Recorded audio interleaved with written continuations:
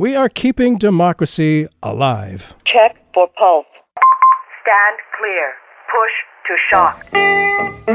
So yes, there's a huge gap between public opinion and public policy that people don't feel that they can do very much. Oh, smokestack lightning. You know what this is? This is a very Hamiltonian system. Alexander Hamilton being the guy here in a very un-Jeffersonian. In the case of the Republicans, it's dramatically the opposite.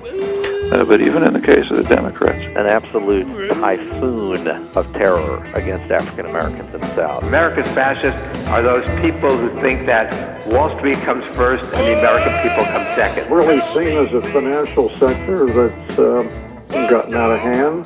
The shootings, the violence, that is not the drug problem. That is, in fact, the drug policy problem. I speak tonight for the dignity of man.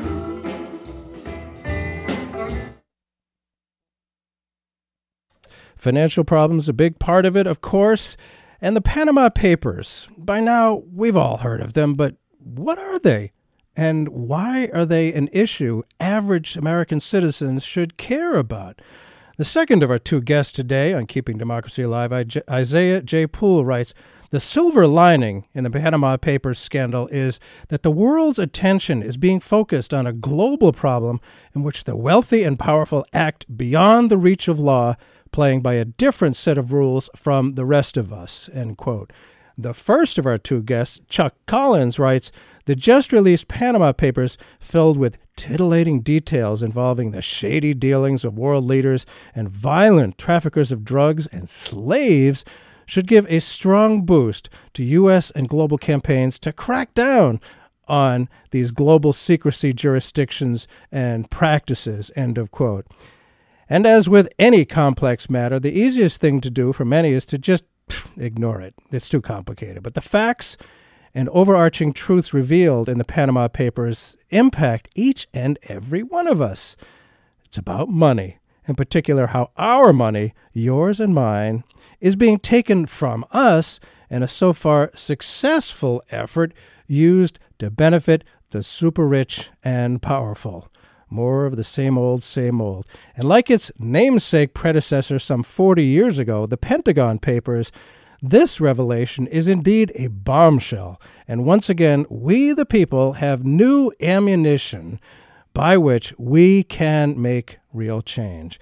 As I said, our first guest is Chuck Collins. Chuck, thanks for being with us once again on Keeping Democracy Alive. Great to be with you, Bert. Well, Chuck is author of 99 to 1, How Wealth Inequality is Wrecking the World and What We Can Do About It. Chuck Collins directs the Institute for Policy Studies program on inequality and the common good. With Sam Pizzigatti, he edits inequality.org. Well, again, thanks for being with us. First question, what are the Pentagon Papers? There, I did it. I knew I was going to do it. The Panama Papers. How did they get that name? And how did they come to the surface? Well, the name comes from a Panamanian law firm named Mossack Fonseca, which is the fourth biggest law firm in Panama. And somebody, we don't know who, leaked about 11.5 million documents, which is a huge amount of data. It's maybe, much bigger than the WikiLeaks or Edward Snowden's NSA leaks. Wow.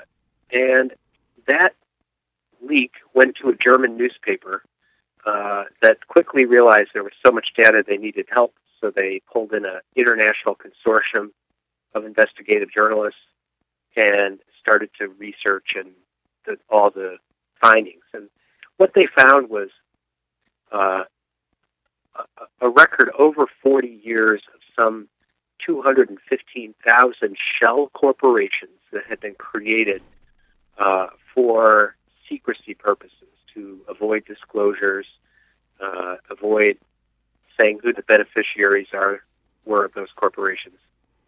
And in the first disclosure, in the first public wave that was released, they named 140 names, some very prominent politicians, heads of state, athletes, celebrities, so that world attention is riveted on these Panama Papers because of that. Ed, the first casualty of the affair is now former Prime Minister of Iceland, Gunnlaugsson. Why did he resign? Is there something unique about Iceland when it comes to economic justice? I have a feeling that there may be. Well, in this case, it was just a huge political embarrassment that the president of Iceland was linked to a shell corporation that had investments in some of the banks that had obviously contributed to the collapse of the Icelandic economy. And he and his wife had the shell operations of these corporations in the British Virgin Islands. So whether or not his activity was illegal, it was incredibly embarrassing. And I should say that right off the front. Some of these, it's not illegal to have these shell corporations. Right. But they are often abused to dodge taxes, to launder funds from criminal activity, and to conceal assets. And in this case, if you're a politician and you're benefiting from public policies in your country, or in the case of other countries, you're stealing public assets and taking money out of the country, you want to conceal that.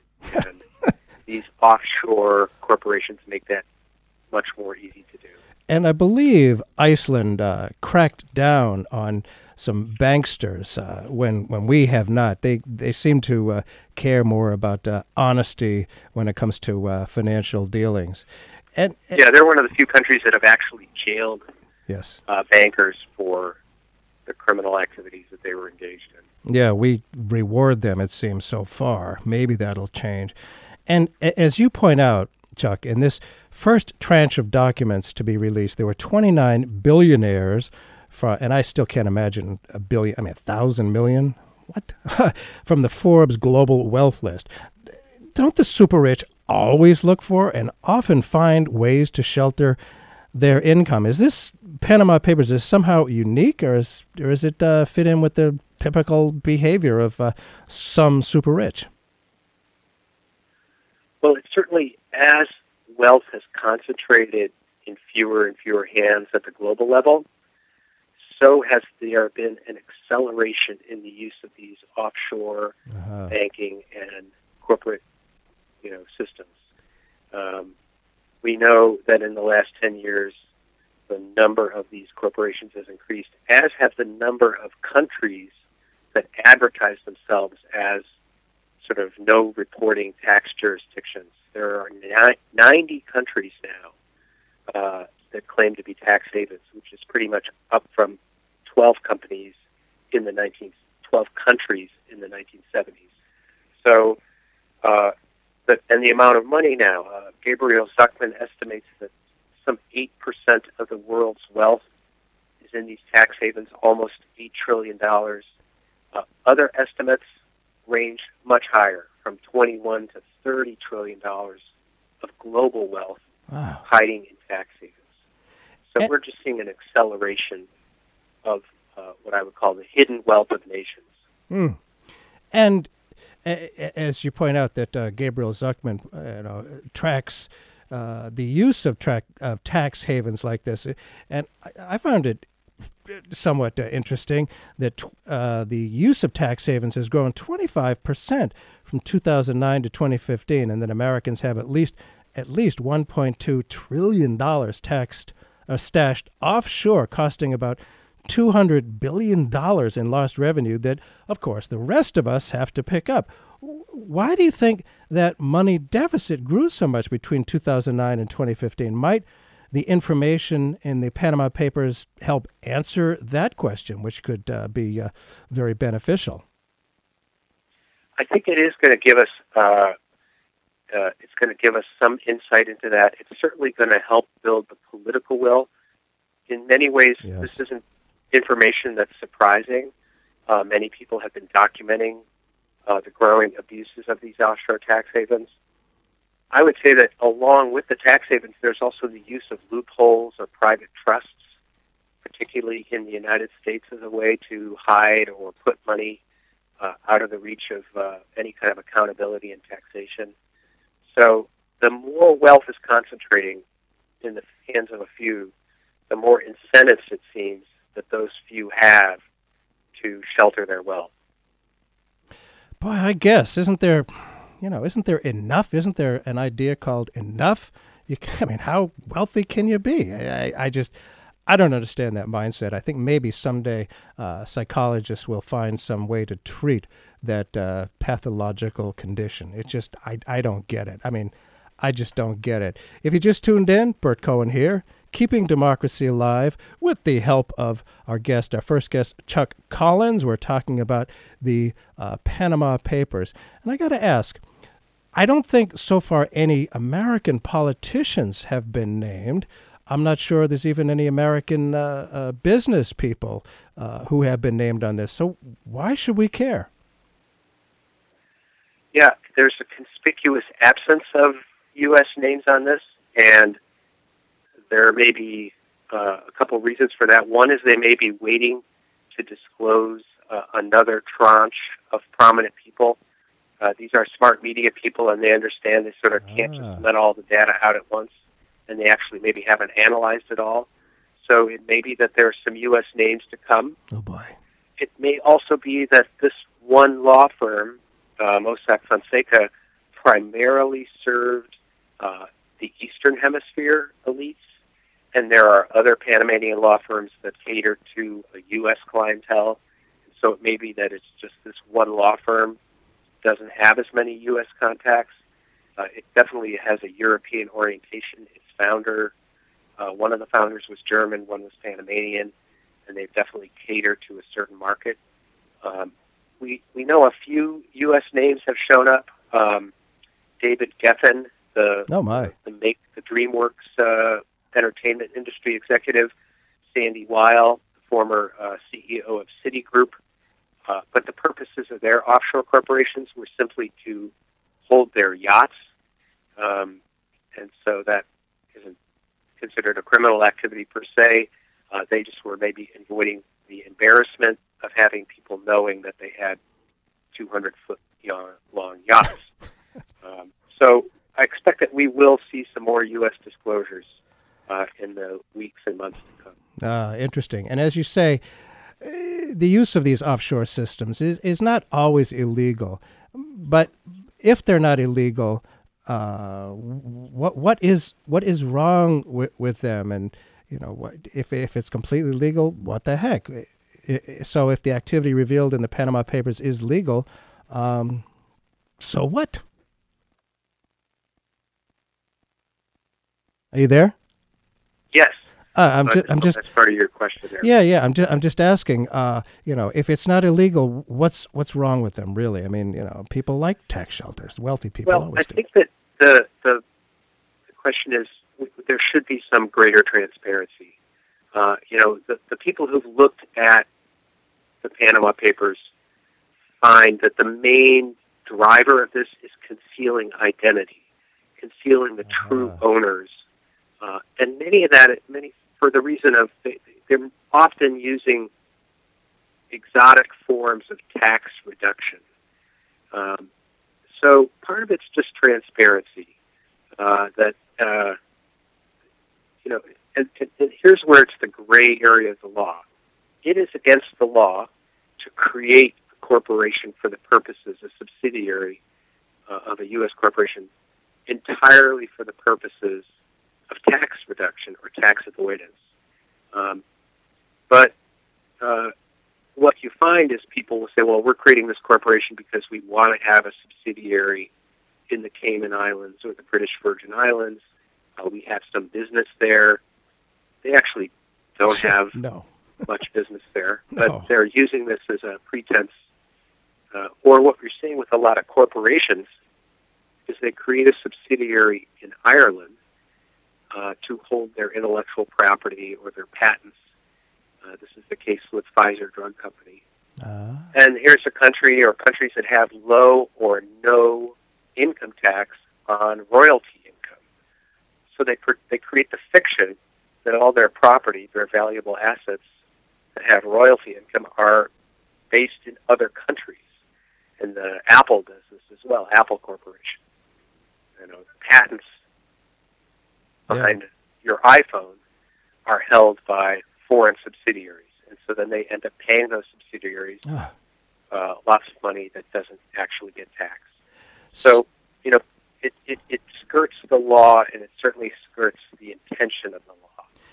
And it sounds like, if I have this right, Chuck Collins, that if these interests like Apple and Geffen and others are not paying what really is their fair share of taxes, that money has to come from somewhere. So it seems like, the rest of the country is making up for taxes that these incredibly wealthy people should be paying. And that, I think, is why people should care. And for our listeners who may not know Chuck Collins, he, as I say, directs the Institute for Policy Studies program on inequality and the common good, longtime fighter for tax fairness, and really focused like a laser, if I may, on this inequality and fair taxes, and works with some. There are quite a few millionaires, wealthy people who want to pay their fair share of taxes, and this is some great work that Chuck Collins does. It's really important work. And I wanted to ask you, Chuck, in this year's presidential campaign, trade agreements have increasingly come into focus. In a recording I'm about to play, and I hope you can hear, Chuck, we'll hear the voices of Hillary Clinton and Bernie Sanders speaking in 2011, 5 years ago, on opposite sides of the U.S.-Panama Free Trade Agreement, which enabled this kind of operation to exist. Before I play the audio, I should point out that Hillary Clinton had opposed the deal in 2008 when she was running against then-Senator Barack Obama. But in an abrupt about-face, she helped push the agreement through Congress when she was Secretary of State. This is about 2 minutes here, and you'll hear the voices again of Hillary Clinton and Bernie Sanders on opposite sides of this issue. Let me say a word about the Panama Free Trade Agreement. One of our top goals is to complete free trade agreements with Colombia and Panama. Now, Panama is a very small country. Its entire annual economic output is only $26.7 billion a year, or about 0.2% of the American economy. So I think no one is going to legitimately stand up here and say that trading with such a small country is going to significantly increase American jobs. And that would translate into some 70,000 new jobs for American workers. Panama is a world leader when it comes to allowing wealthy Americans and large corporations to evade U.S. taxes by stashing their cash in offshore tax havens. We have worked with our Panamanian and Colombian partners to address key concerns. A tax haven has one of three characteristics.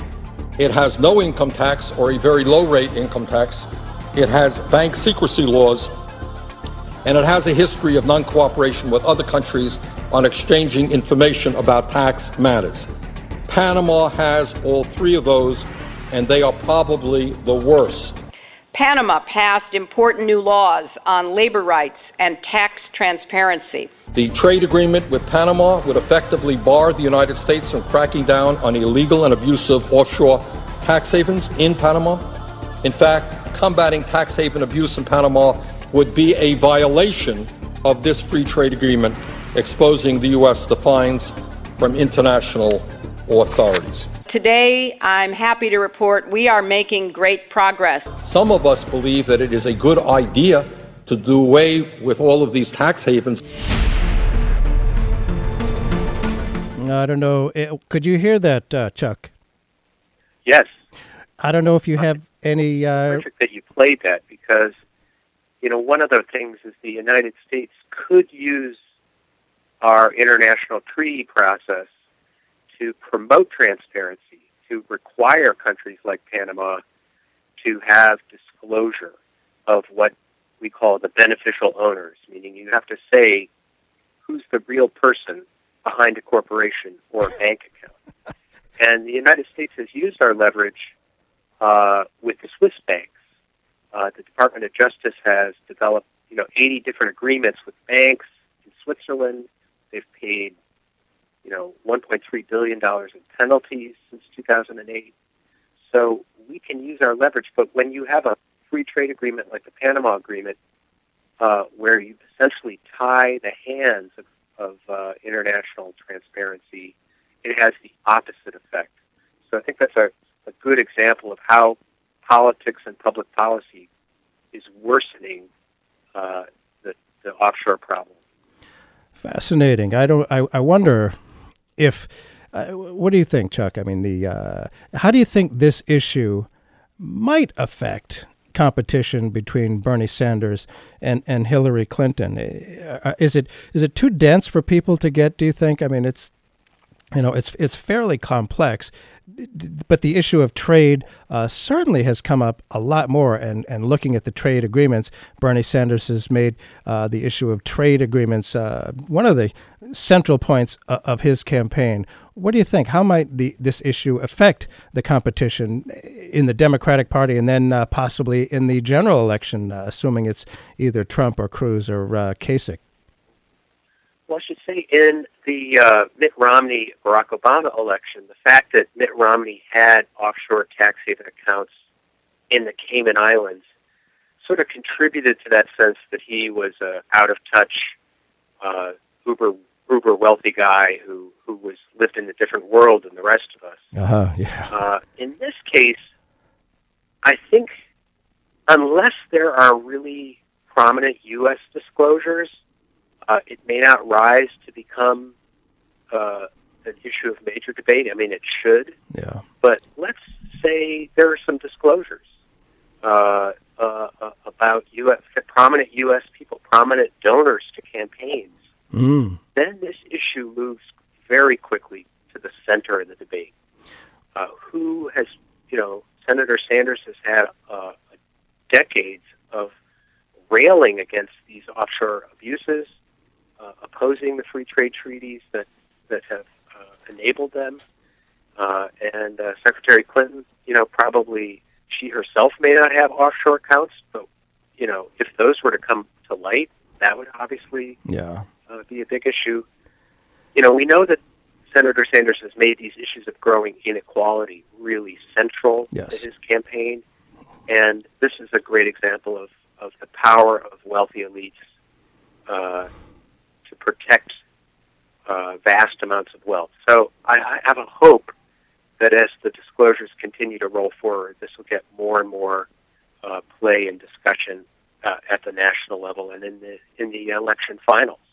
And just for a little bit of clarification, the Panama free trade Panama deal that happened in 2011 that the U.S. did sign over Bernie Sanders' objection, do you think that contributed to this situation in particular? Outsourcing of jobs and having laws that benefit the super rich at the expense of everybody else, or was it kind of different from that?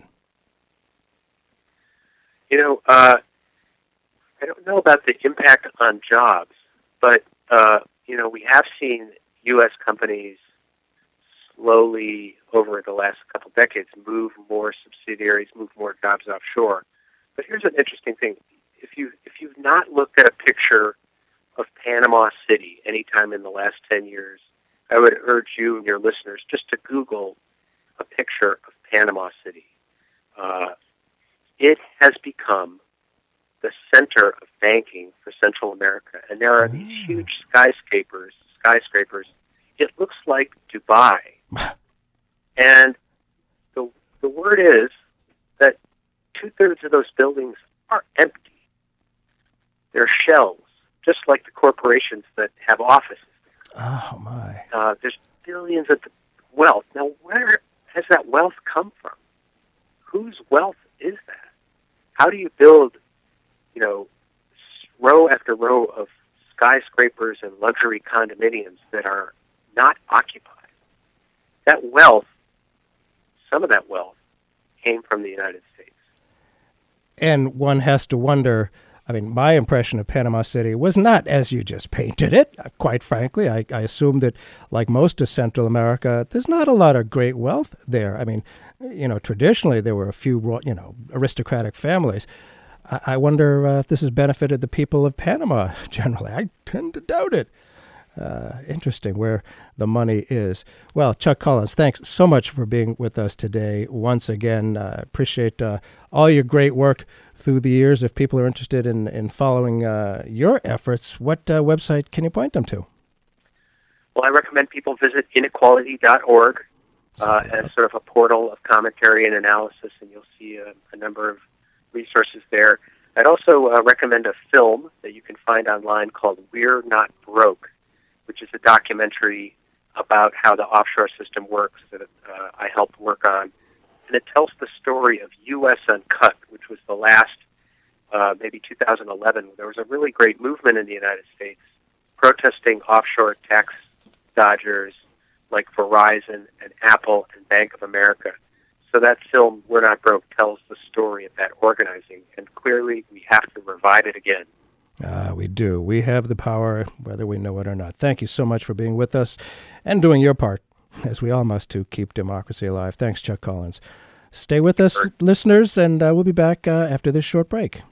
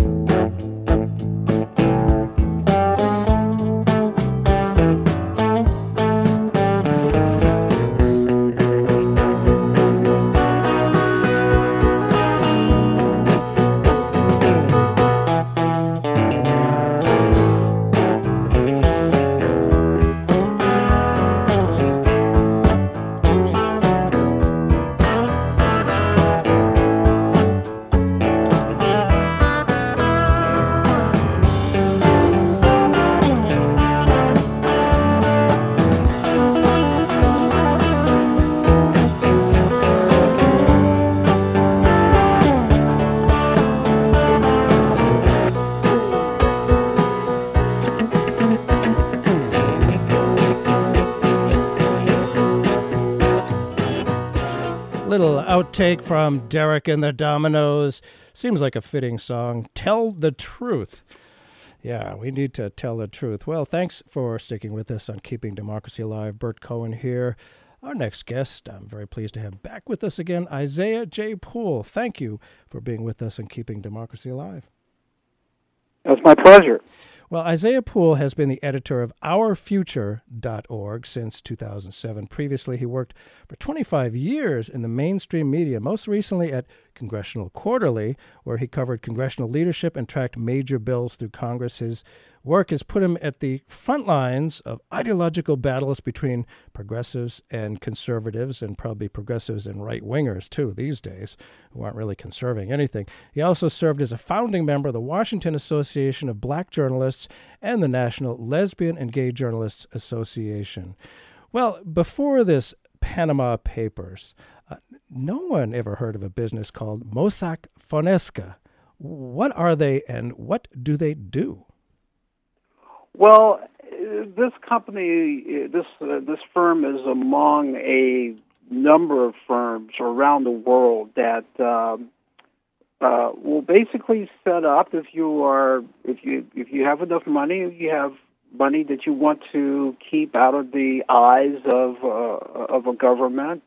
They will set you up with it can be something as simple as a basic corporation with a post office box in a tax haven, or it could be something very elaborate. If you recall a 60 Minutes episode that was done a few weeks ago, which explored some law firms here in the United States that engage in this, where you can go in and you say, I want to create this company, I want it in a tax haven, and they will set you up with a shadow board of directors, everything. And then you could use the company to funnel money through it, funnel transactions through it. you could basically do whatever you want with it. And as I'm sure Chuck Collins pointed out earlier, because you don't need to have your name publicly attached to it, then the money that goes through this account, the transactions that go through those accounts, can't be tracked back to you. How sweet. That's really nice of them. And I guess it doesn't actually cost all that much money to deal with Mossack Fonseca, and it leverages a heck of a lot of tax savings. Well, exactly. There was actually the Institute for Policy Studies had disclosed in a report that they released a few months ago that you could set these up for as little as $1,000. That's amazing, and save, who knows, I mean, untold amounts of money. That's pretty amazing.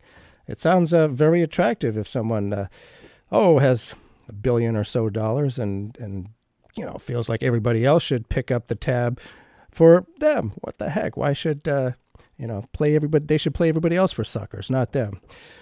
Well, but that gets to the one of the fundamental problems with this, which is that there are two sets of rules.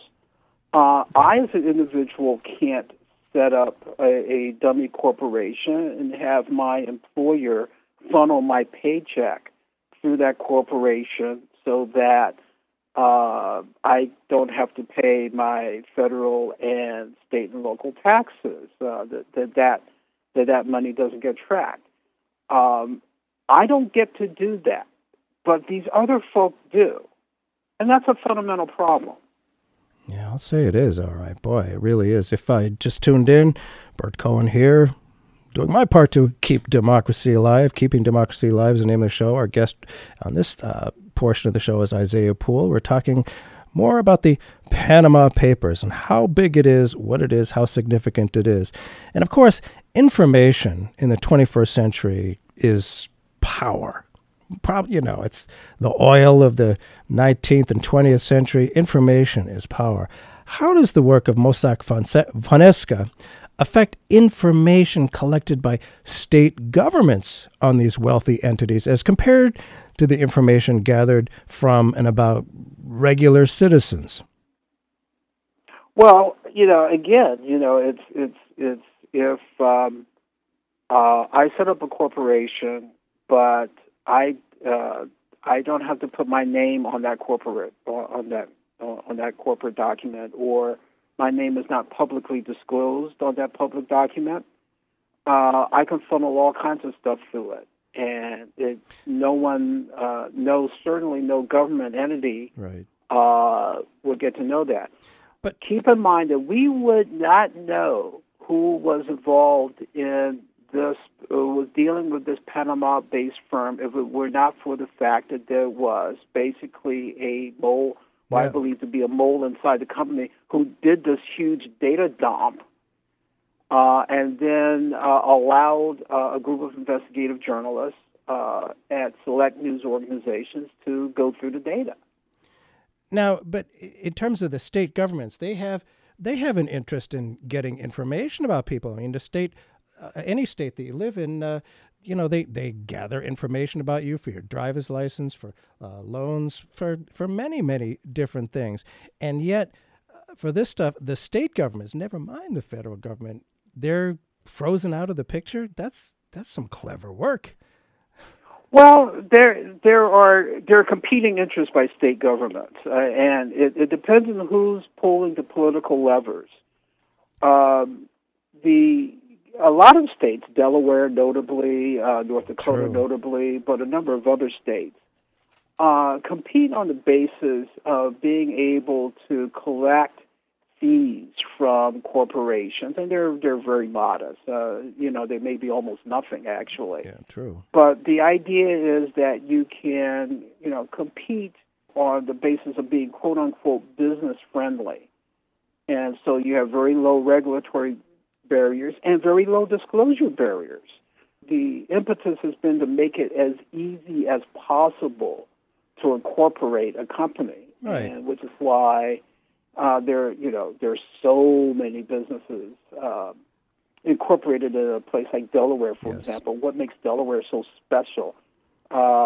Nothing much, with all due respect to your listeners who may be in Delaware, who think the state may be lovely. But the thing that makes Delaware so special for corporations is that they really grease the skids to make it easy for you to incorporate and don't require much in terms of disclosure.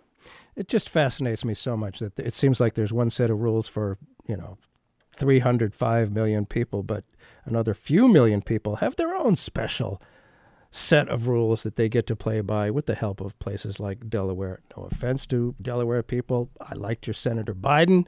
But, well, anyway, there's an entity that comes up in the Panama Papers called the Podesta Group, Podesta Group, which might be related to the Hillary Clinton campaign. I think they're actually being paid by the Hillary Clinton campaign. What do we know about the Podesta Group? What are they all about? The Podesta Group, what they've done now, John Podesta, as you just pointed out, has had a long-time relationship with Hillary Clinton. The Center for American Progress, which was an organization that John Podesta ran for a number of years, in fact, served as sort of a think tank for the Clinton machine.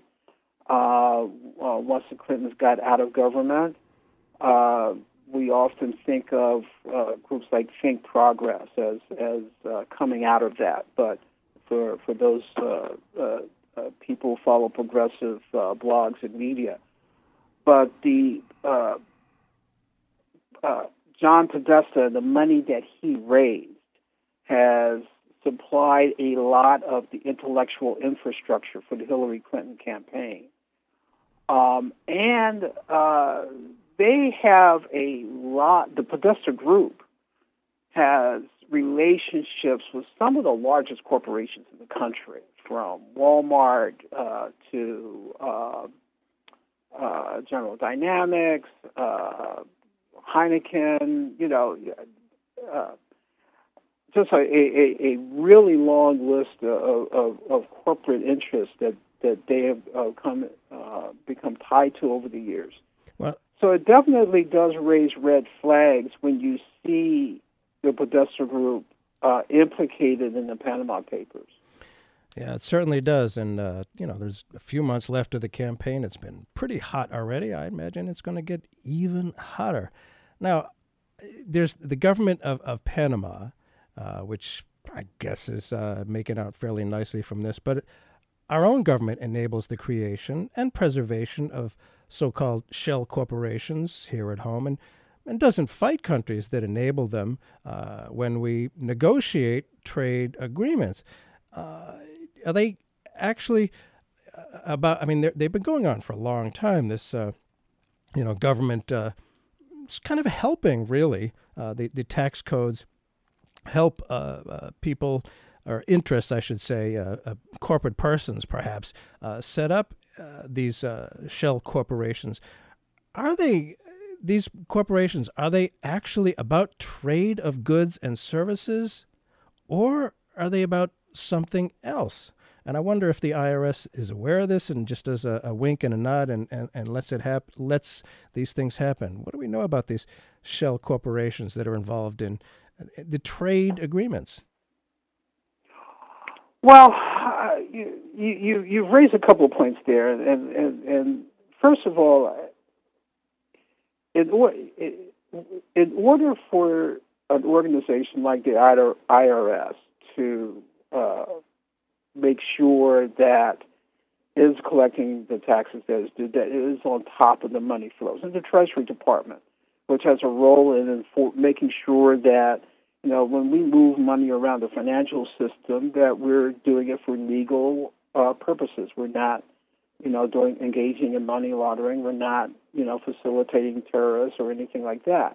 So in order for those organizations, those government entities to enforce the law, they need basic information. They need to know that, this dollar that Isaiah Poole is handing over to someone else is in fact Isaiah Poole's money, and is Isaiah Poole is handing over the money. And that's why there is a push right now in Congress for a transparency law, which would say that when you incorporate a business, you have to attach your name to it. It sounds real simple. Yes. But, but that's, you should be at least provide as much ID to set up a corporation in the United States that's going to engage in millions of dollars worth of transactions, as Republicans are demanding to cast a ballot. It is literally easy to set up a multi-million-dollar shell corporation in most of states in the United States than it is to get a voter ID card so you can vote. Yeah.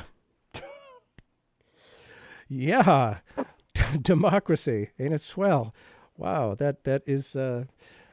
So there is this lobbying push that's going on right now to pass something called the Incorporation Transparency and Law Enforcement Assistance Act. Yes. Which would just simply impose that basic disclosure requirement. And that would go a long way. Now, the second point you make about trade agreements, this is another thing. You point out the debate that we had, that Bernie Sanders and Hillary Clinton were a part of, about the Panama U.S. Free Trade Agreement. Right, back in 2011. Right. And we had an opportunity at that time to say to Panama, listen, if you want to be a full trading partner with us, then you should impose some transparency requirements on these shell corporations that are being created in your country.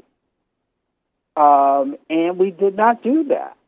And a Trans-Pacific Partnership, which is sitting on President Obama's desk right now, and is going to likely to go to Congress for an up or down vote at some point. Oh, wow. There was an opportunity there to say, we need to take some action to address these shell corporations. Trans-Pacific Partnership does not effectively do that. No, and the issue of trade has not generally been, on most people's radar. I do think it's coming up a lot more this year because, as you mentioned, Isaiah, it seems like, oftentimes the trade deals that are done benefit, the big businesses, the super powerful in the countries that we're trading with, as well as our own, but oftentimes are very, very bad for the average working person here in the United States. We think of NAFTA, for example, which was very one-sided, which caused a lot of jobs to flow overseas. I know Bill Clinton was very much in favor of that. I have to assume that Hillary Clinton was. And, which brings up, don't we need to set parameters, or is it presumptuous of the United States to say, hey, we're not going to trade with you unless this and that? Will that limit our trade substantially? Could it cut down on jobs if we put, some kind of parameters and require, say, human rights, and no slave labor? You can't use child labor. There has to be decent environmental conditions. Would that adversely affect the U.S.? And would that be overly presumptuous of us to say, well, we're not going to trade with you unless you play by our rules? What do you think, Isaiah Poole? Well, listen, we are the leading economy in the world. And so any country that is engaged, wants to be in the international marketplace, has to deal with the United States. If corporations take the positions, especially large corporations, use their size as an advantage, we should use our size as an advantage and our position as a global economic power. And we have an obligation, in fact, to use our position as a global economic power to say that we have standards of fairness. We have standards of wanting to protect the planet that we live on, protecting our environment. That all of these things, we have both the power and the obligation to exercise. So I don't accept it as an excuse that, if we get too tough, we demand too much, people are going to walk away. I don't accept that at all. Yeah, I don't think so. If you just tuned in, Bert Cohen here. The show is Keeping Democracy Alive, and our guest today is Isaiah Poole, and he's written about the subject, done some great work on it as well. And getting back a little bit to people having their names attached to these entities. There have always been, or for a very long time, things called limited liability corporations, which enable people to do business and protect themselves legally. How is this stuff different from that tradition, or is it not different? The limited liability corporation,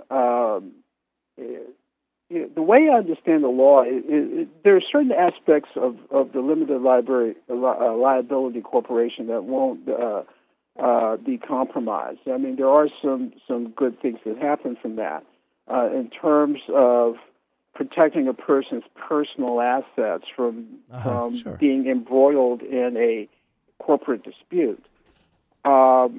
That doesn't fundamentally change. What does fundamentally change is the abuse of things like the LLC concept to hide assets for not always illegal purposes, but certainly could be for legal purposes. We just don't know.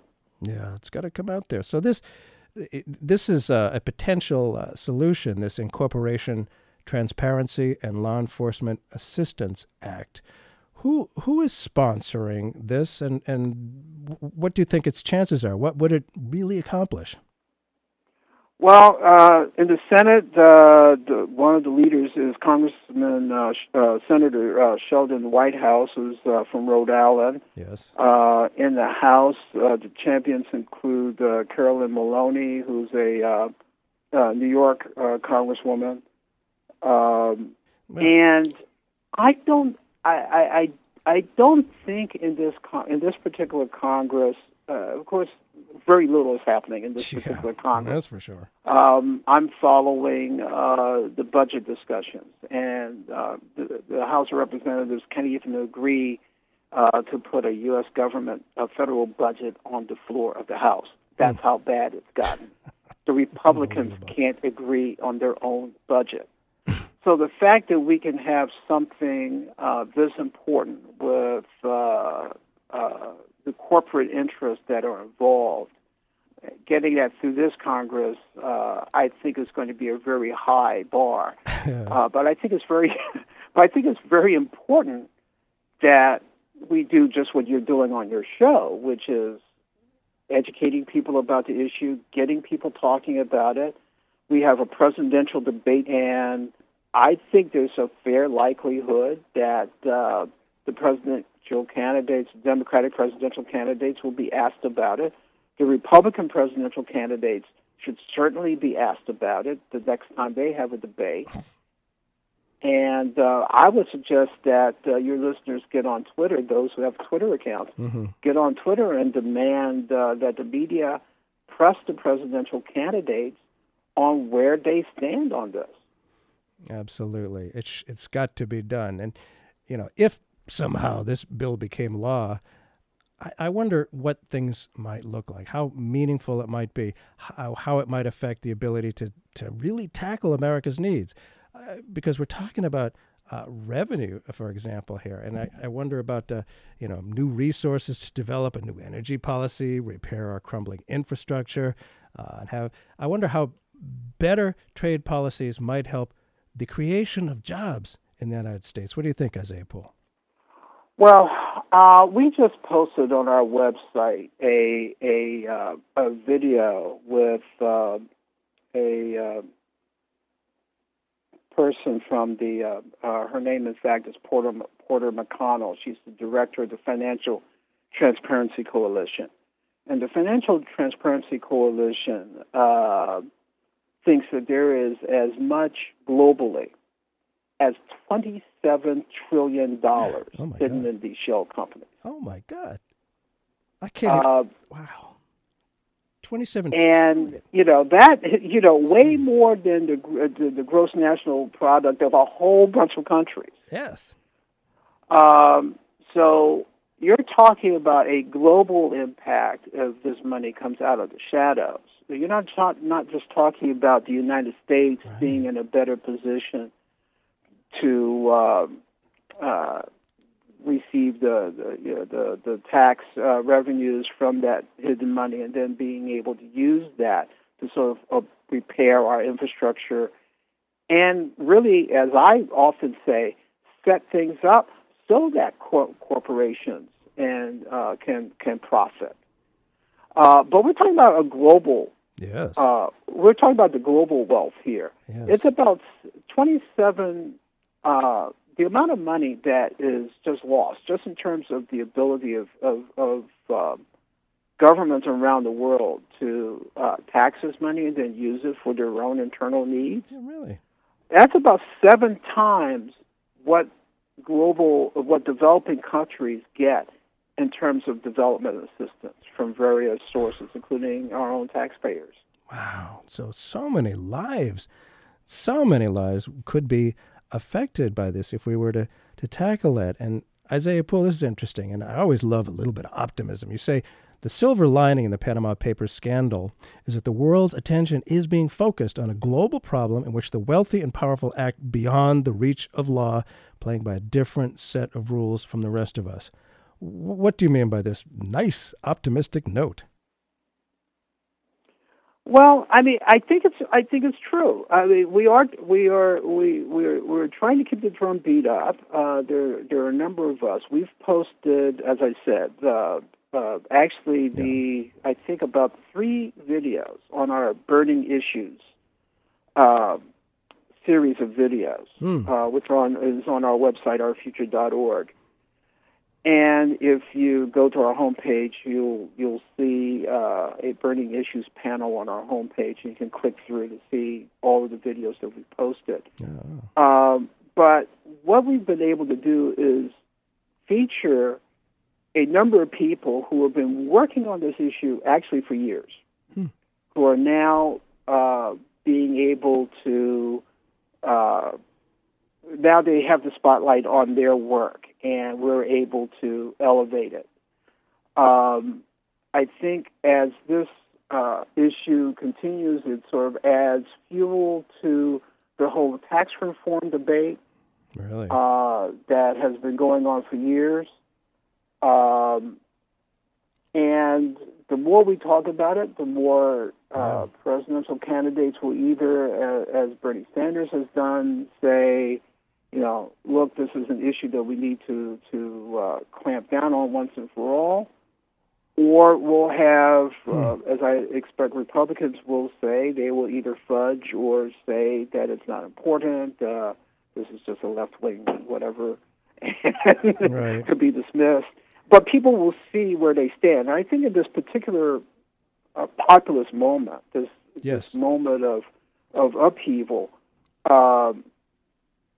the people are going to people are fed up with how the system is rigged, and this is the kind of thing that, as people understand it more and more, it just fuels the narrative that the rich have the system rigged against the rest of us, and it's unfair. We need to bring back balance. We need to bring back a system in which everyone plays by the same set of rules.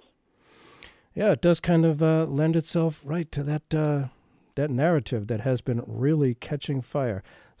I'm getting a sense that somehow actual democracy might be revitalized in the wake of the revelations of the Panama Papers, that they're making such a splash. What actions can people take now? Obviously, go to the website of which you are the editor, ourfuture.org, and what can people do? They can. In addition to that, tell your member of Congress to pass this very simple transparency law and is there push a bill that through Congress? It should be pushed through their similar laws should be passed on the state level as well. I mean, I think a lot of action, and we're seeing this increasingly. Fight for 15 is a perfect example, that things that get blocked on the federal level can nonetheless be pushed at the state level. And sometimes the state action needs to happen first, and the federal government catches up. So I think we have to operate on two fronts. We have to make this a state and local issue. If you happen to live in a state where people can just walk in off the street, set up a shell company with very little transparency, say to your state legislature, we don't want to play that game anymore. Yeah, it can be done, and I'm not sure it's left and right so much. It's, average people are recognizing, hey, as you say, Isaiah Poole, there's one set of rules for the top and a different set of rules for everybody else. And people are getting that. People are absolutely getting that. So there might be a real silver lining. Well, thanks so much for being with us and shedding so much light on this. Isaiah J. Poole, editor of OurFuture.org, and very, very interesting website, and there's a lot we can do on this to really affect economic justice and revitalize democracy. Thanks so much for being with us. My pleasure. I'm glad to be here. All right. Tell the truth.